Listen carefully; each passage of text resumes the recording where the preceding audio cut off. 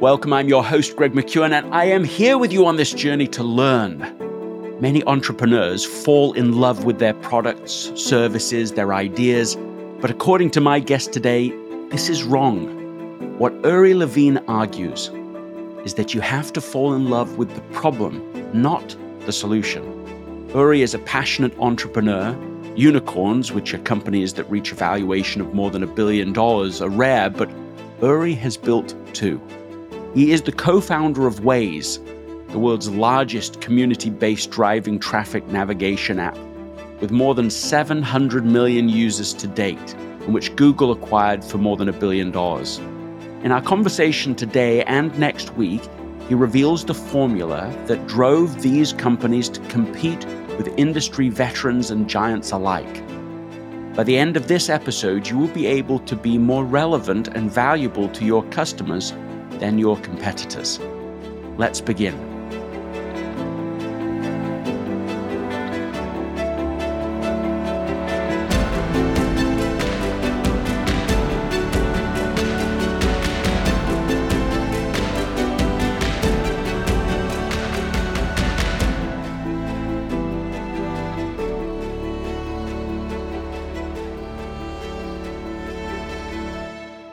If you want to learn faster, understand this formula more deeply, and increase your influence, teach an idea from this podcast to one other person within the next 24 to 48 hours.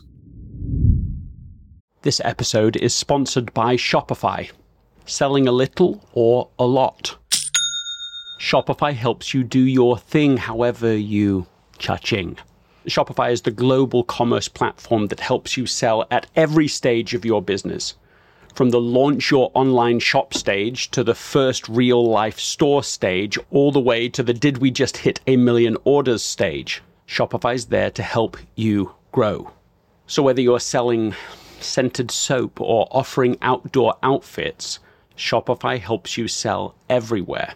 From their all-in-one e-commerce platform to their in-person point-of-sale system, whenever and whatever you're selling, Shopify's got you covered.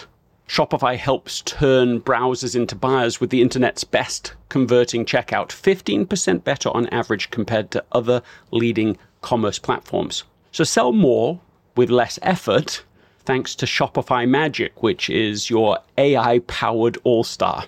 In my experience with every business that I have built, including this podcast, there are breakthrough moments, and those moments are often the result of finding the right partner. And I think that's a way to think about Shopify, because no matter how big you want to grow, Shopify gives you everything you need to take control and take your business to the next level.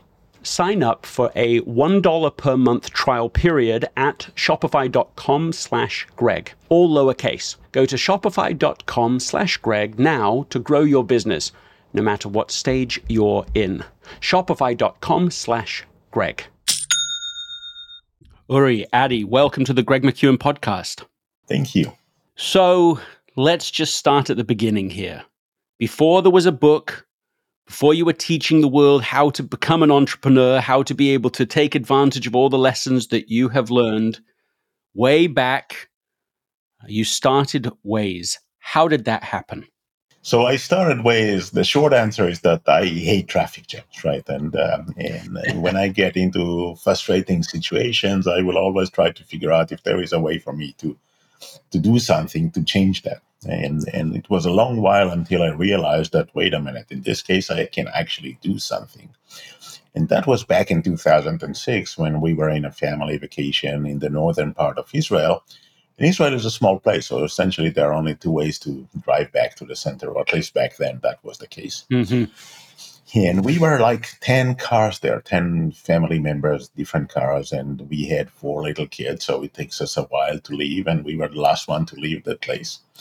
And on the way back, I realized that maybe I should call those people up and ask them how is traffic like on their path, because essentially there were only 2 ways, right? And I started to call them up and realized that there was one that was really jammed, and there is another that wasn't that bad.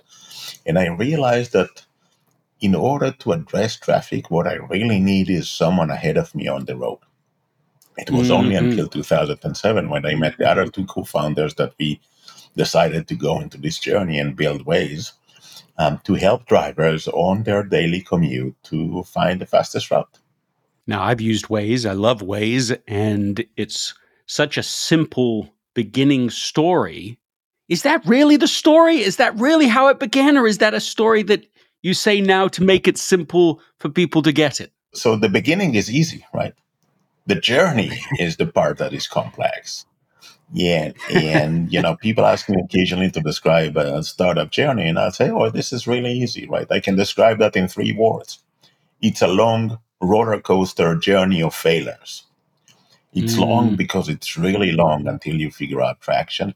It's a roller coaster with ups and downs and ups and downs. And I think that I owe the best quote on that to Ben Horowitz from Andreessen Horowitz. And before he was a venture capitalist, he was a CEO of a startup. And he was once asked whether or not he was sleeping well at night as a CEO of a startup. And he said, "Oh, yeah, I slept like a baby. I woke up every 2 hours and cried." And that's really the yeah. reality of that, right? And it's a journey of failures, which is maybe the most important part to realize because I would say two conclusions, right? One, if you are afraid to fail, then in reality, you already failed because you're not going to try it. Albert Mm, Einstein used to say that if you haven't failed, that because you haven't tried anything new before. If you're going to try new things, you will fail. And then there is the other realization, which is really going to eventually make or break your journey. Right? If you realize that this is going to be a journey of failures, then you have to fail fast. Because the faster that you fail, you increase the likelihood of being successful because you simply have more time to make another attempt and another try, another version, and try something else until you will find something that works. But essentially, just imagine the following, right? So I assume that you are not a professional basketball player, and if you are going to make a hoop from half court, hmm then if you have one try, it's going to be very unlikely. If you hmm have tens of tries, then it's starting to become likely that you're going to hit one. Right? And that's the number of attempts that you have that essentially increase the likelihood of being successful. And this is why realizing that this is going to be a journey of failures is critical for your journey. Now, in addition, I would say the longest part of the journey, the longest part of the journey is that when you have no traction. You try different versions and hmm it doesn't work. You try different things and you're trying to figure out product market fit. And in that sense, product market fit is about creating value. That means that you create value to your customers or to your users. And if you don't figure out product market fit, you will die. As simple as that. Now, to a certain extent, I would say you never heard of a company that did not figure out product market fit. They actually simply died. That's it. But once you do figure out product market fit, and this is really important to realize, is that you don't change the value that you create anymore. I want you for a second to think of everything that you're using every day, right? So searching Google, using WhatsApp, using Waze, using Uber, Netflix, whatever it is, and ask yourself, what is the difference between any of those that you are using today and the first time that you have used that? And the answer is that there is no difference. We are searching Google today the same way that we search Google for the first time in our life. We are using Waze today or Uber or Netflix or whatever it is. So once you figure out product market fit, you don't change the value anymore. In fact, this is the end of the first part of your journey. Now you bought yourself a ticket to the next part of the journey, which could be about figuring out business model, which could be about figuring out growth, which could be about going global, whatever it is. But the journey of product market fit, if you don't figure that out, you will die. If you do figure it out, you are likely to be successful. Okay, so let's dig into that for a second. So, product market fit. I mean, what do you really mean when you use that term? So that's really easy, right? Product market fit is about value creation. If you create value to your users, they will come back. Very simple, right? And so there is one metric for product market fit, which is retention. Now, this is if this is consumer, right? If this is going to be a B2B offering, they will keep on paying you.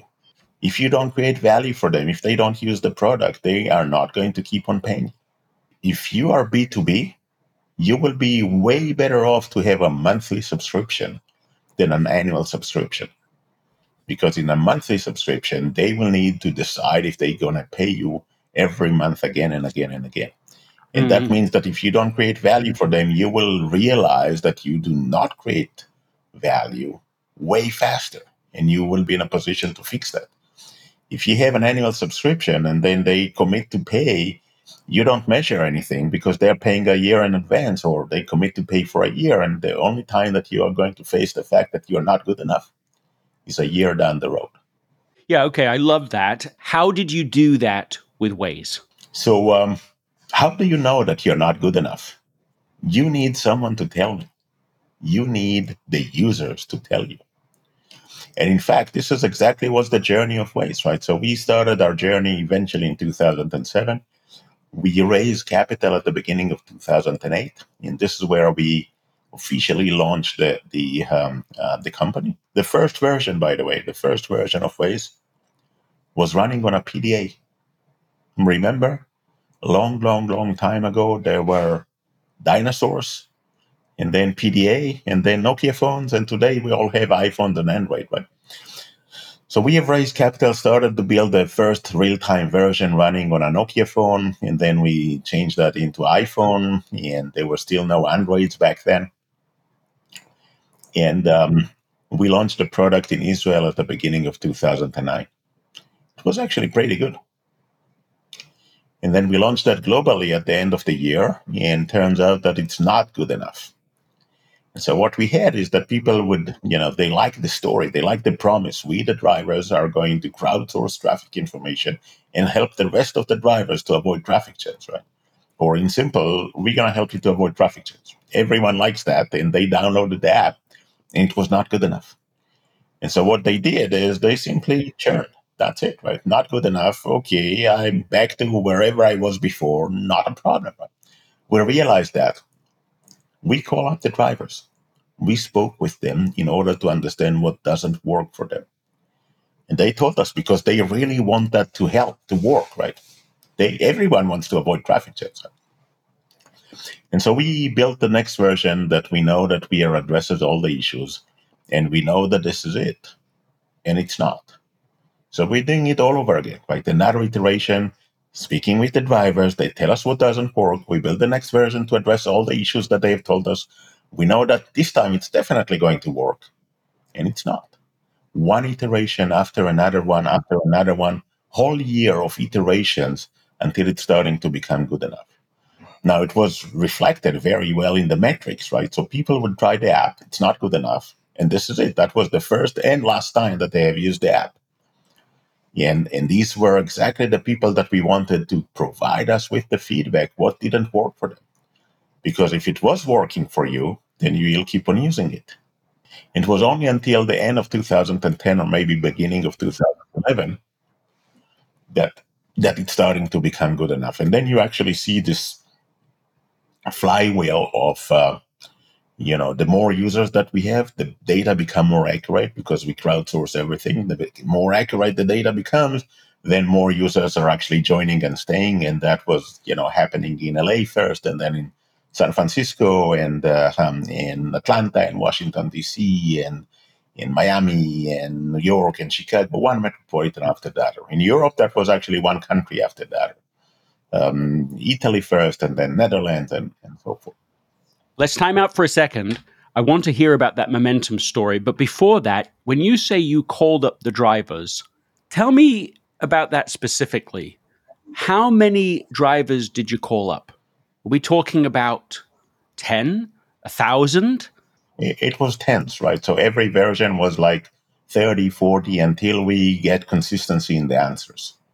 And if there were different answers all over, then we will keep on, because then you don't know what is that you need to address, right? But what usually happens is that the first 20 or 30 will be enough, because if there is a consistent problem, then it's going to repeat itself time after time.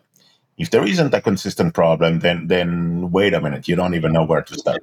Yeah, in terms of research, we would call that saturation, right? As soon as you've got to saturation, you know that there's no real advantage in going to 50 and 100 and so on because you already understand what the problems are.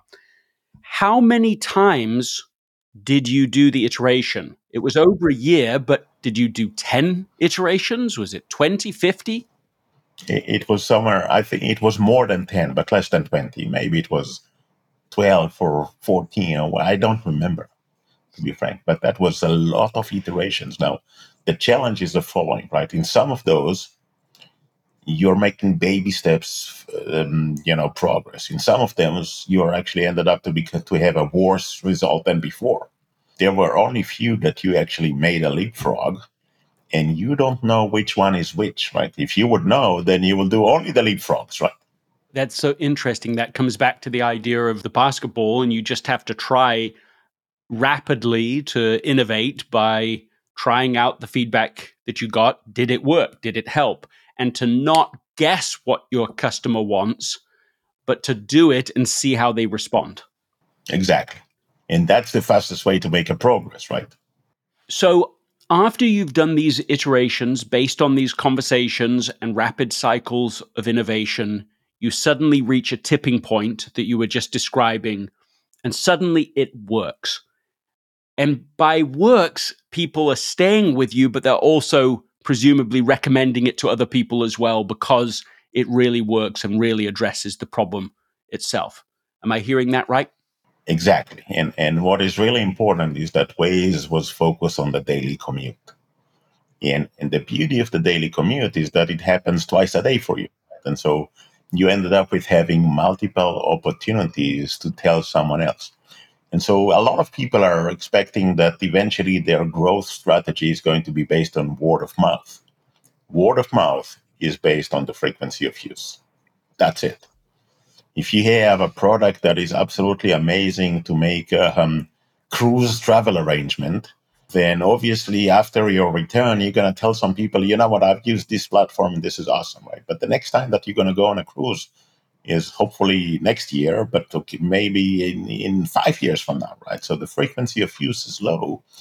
And the result is that no one can rely on word of mouth to become meaningful for them in their growth strategy, in their go-to market strategy.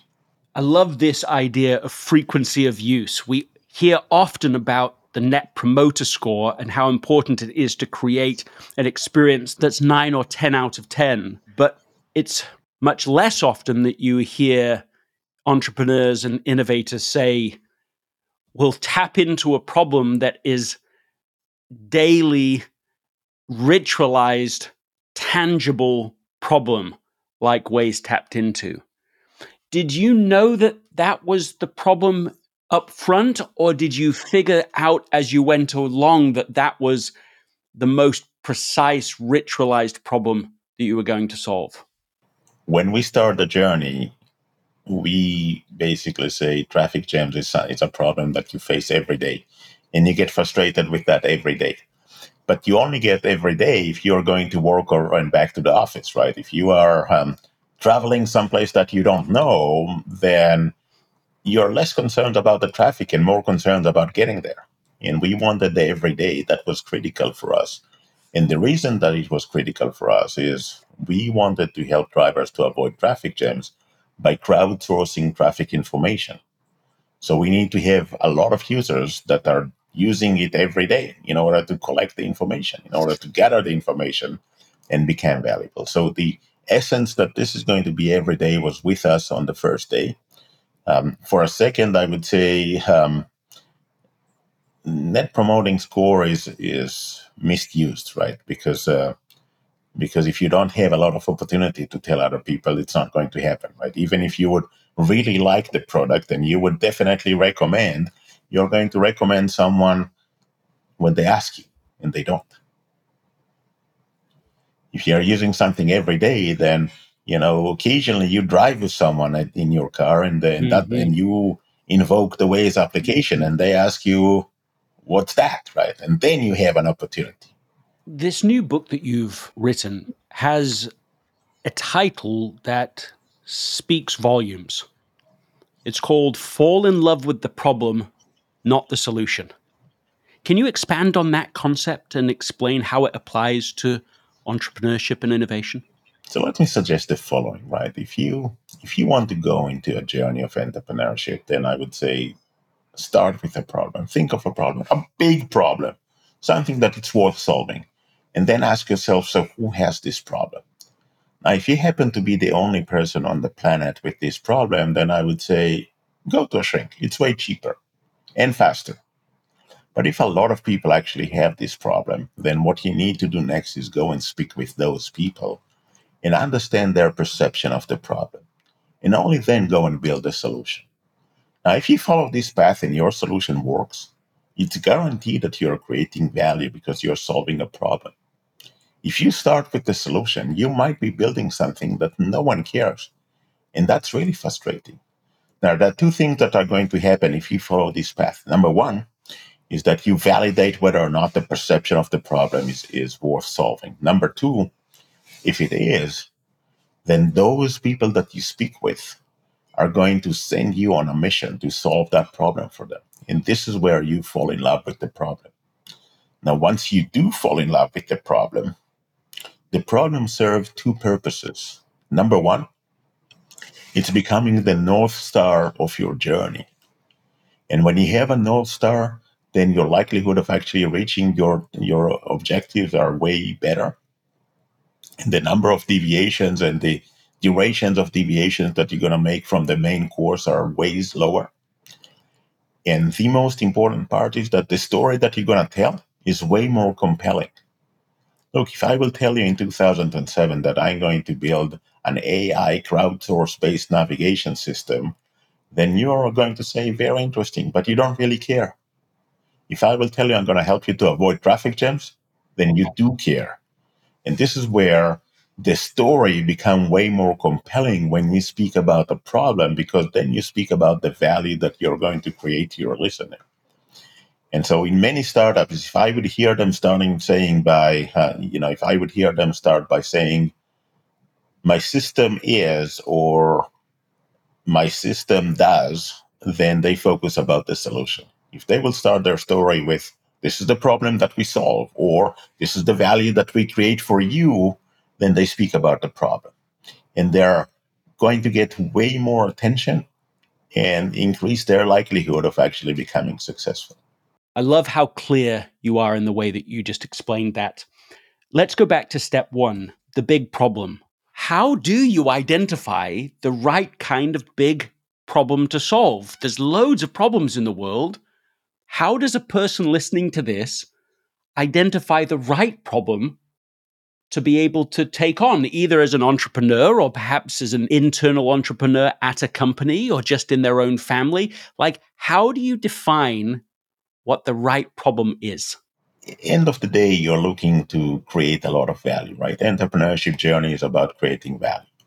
And usually most people will start with their own problem, right? So it's something that they face or challenge or have seen, and they would tell themselves, no, this is something that I would like to change. And for me, in many cases, it's about frustration, right? I'll go into something that I ended up to be frustrated with, and I'll ask myself whether or not I can change that. But if you are inside a corporate, then it may be about innovation, improving processes within the corporate, or maybe you figure out that your customers actually have a different problem and it's worthwhile to address that, right? And then the next thing that you would like to do is validate that. If you are the only one that has this problem, or it causes you frustrations, or this is the only customer with this problem, then it's not worthwhile. But if you speak with a lot of people that you think have the same problem, they will do the validation for you. Then you go into try to define, so how big is the market, right? And how big is the market is essentially, for a second, I would say it's a 2x2 matrix. And you look at two dimensions, right? The first one will be the addressable market. So how many people or how many businesses is that relevant to? The second one, which is way more important, is how much value do I create if I solve that? And value you can measure by whatever measure value, right? You can measure that by money, you can measure that by time. So if you're going to save a lot of people a lot of time, then they definitely like that, right? You can measure that by frequency of use, which is another way of saying, okay, you know what? If they're going to use that often, that means that this is going to be valuable for them. It's harder to measure it by software values, right? So if I will tell you this is going to make it easier for you, easy is hard to measure. And then you will need to go back into the frustration and eventually figure out, so making things easier, how much does it worth for them in either saving them money, making them money, saving them time. Empowerment is very powerful but very hard to measure, and so you will end up with trying to measure that by a few dimensions, and they all reflects the value. So now I would say if you have something with a very big and very large addressable market and creates a lot of value, so creating a lot of value to a lot of people is definitely going to be a winner. Is there a single question someone can ask to really cut through in their search for the right kind of problem? Speak with users. That's the only way. You have to speak with them before you go into your journey to understand that you are not delusional, that you are not the only one that actually have this problem. How do you know when you have found the right problem? Is it just that it meets all that criteria you described, or is it something else, a moment when you go, we know it? Look, in many cases, when you speak with enough people, you would know, because they will start to tell you their version of the problem. They will send you on a mission to solve that problem. You've used that phrase before. Can you describe more what you mean by it? They will send you on a mission. What does that look like? You will ask them questions, and then they will either tell you their version of the problem. But in particular, they will ask you, can you solve that to me? They will simply going to ask you, can you solve this problem for me? Or what do you mean is that you're going to solve this problem for me? And this is where they get excited. And this is where they send you on that mission. And that's a delightful moment, surely, because now you know that there is someone who feels this pain and is excited for you to go and innovate and solve it and come back to them. So it's a lovely thought that you're really getting that mission from someone who's experiencing that difficulty rather than just generally solving a business problem or starting a business. This is for someone particularly. So not someone, but many someones, right? A lot of them. But even Yeah. if you go on a business, right? So your offering is you have customers and you realize that they have a problem, and you ask them about this problem, and they tell you, "Can you do that for me?" And then you go to more customers, exactly the same types of customers, and they are keep on telling you the same thing. Can you solve that to me? Then you know that you have the right mission. Is there a difference between falling in love with a problem and just thinking about the problem you're trying to solve? And if yes, what really are you trying to get at with that phraseology? For a second, I would say most entrepreneurs will start with their own perspective of the problem. Only when you speak with other people, you will fall in love with the problem. Okay, explain that to me.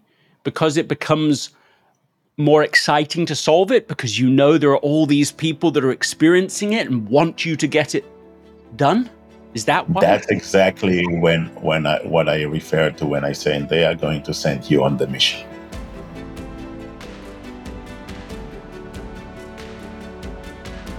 What is one idea you heard today that caught your attention? Why does that matter so much?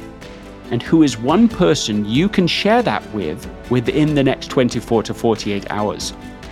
If you found value in this episode, please write a review on Apple Podcasts. The first 5 people to write a review of this episode will receive free access to the Essentialism Academy. For more details, go to essentialism.com/podcast promo. Thank you, really thank you for listening, and I'll see you next time.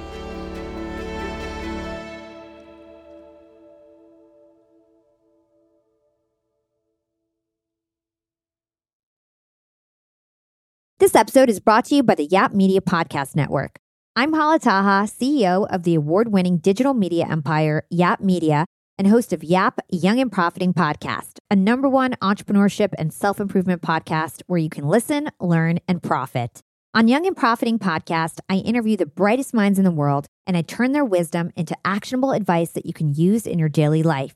Each week, we dive into a new topic like the art of side hustles, how to level up your influence and persuasion, and goal setting. I interview A-list guests on Young and Profiting. I've got the best guests, like the world's #1 negotiation expert, Chris Voss, Shark Damon John, serial entrepreneurs Alex and Layla Hermosi, and even movie stars like Matthew McConaughey. There's absolutely no fluff on my podcast, and that's on purpose. Every episode is jam-packed with advice that's going to push your life forward. I do my research, I get straight to the point, and I take things really seriously, which is why I'm known as the podcast princess and how I became one of the top podcasters in the world in less than 5 years. Young and Profiting Podcast is for all ages. Don't let the name fool you. It's an advanced show. As long as you want to learn and level up, you will be forever young. So join Podcast Royalty and subscribe to Young and Profiting Podcast, or YAP, like it's often called by my YAP fam, on Apple, Spotify, CastBox, or wherever you listen to your podcasts.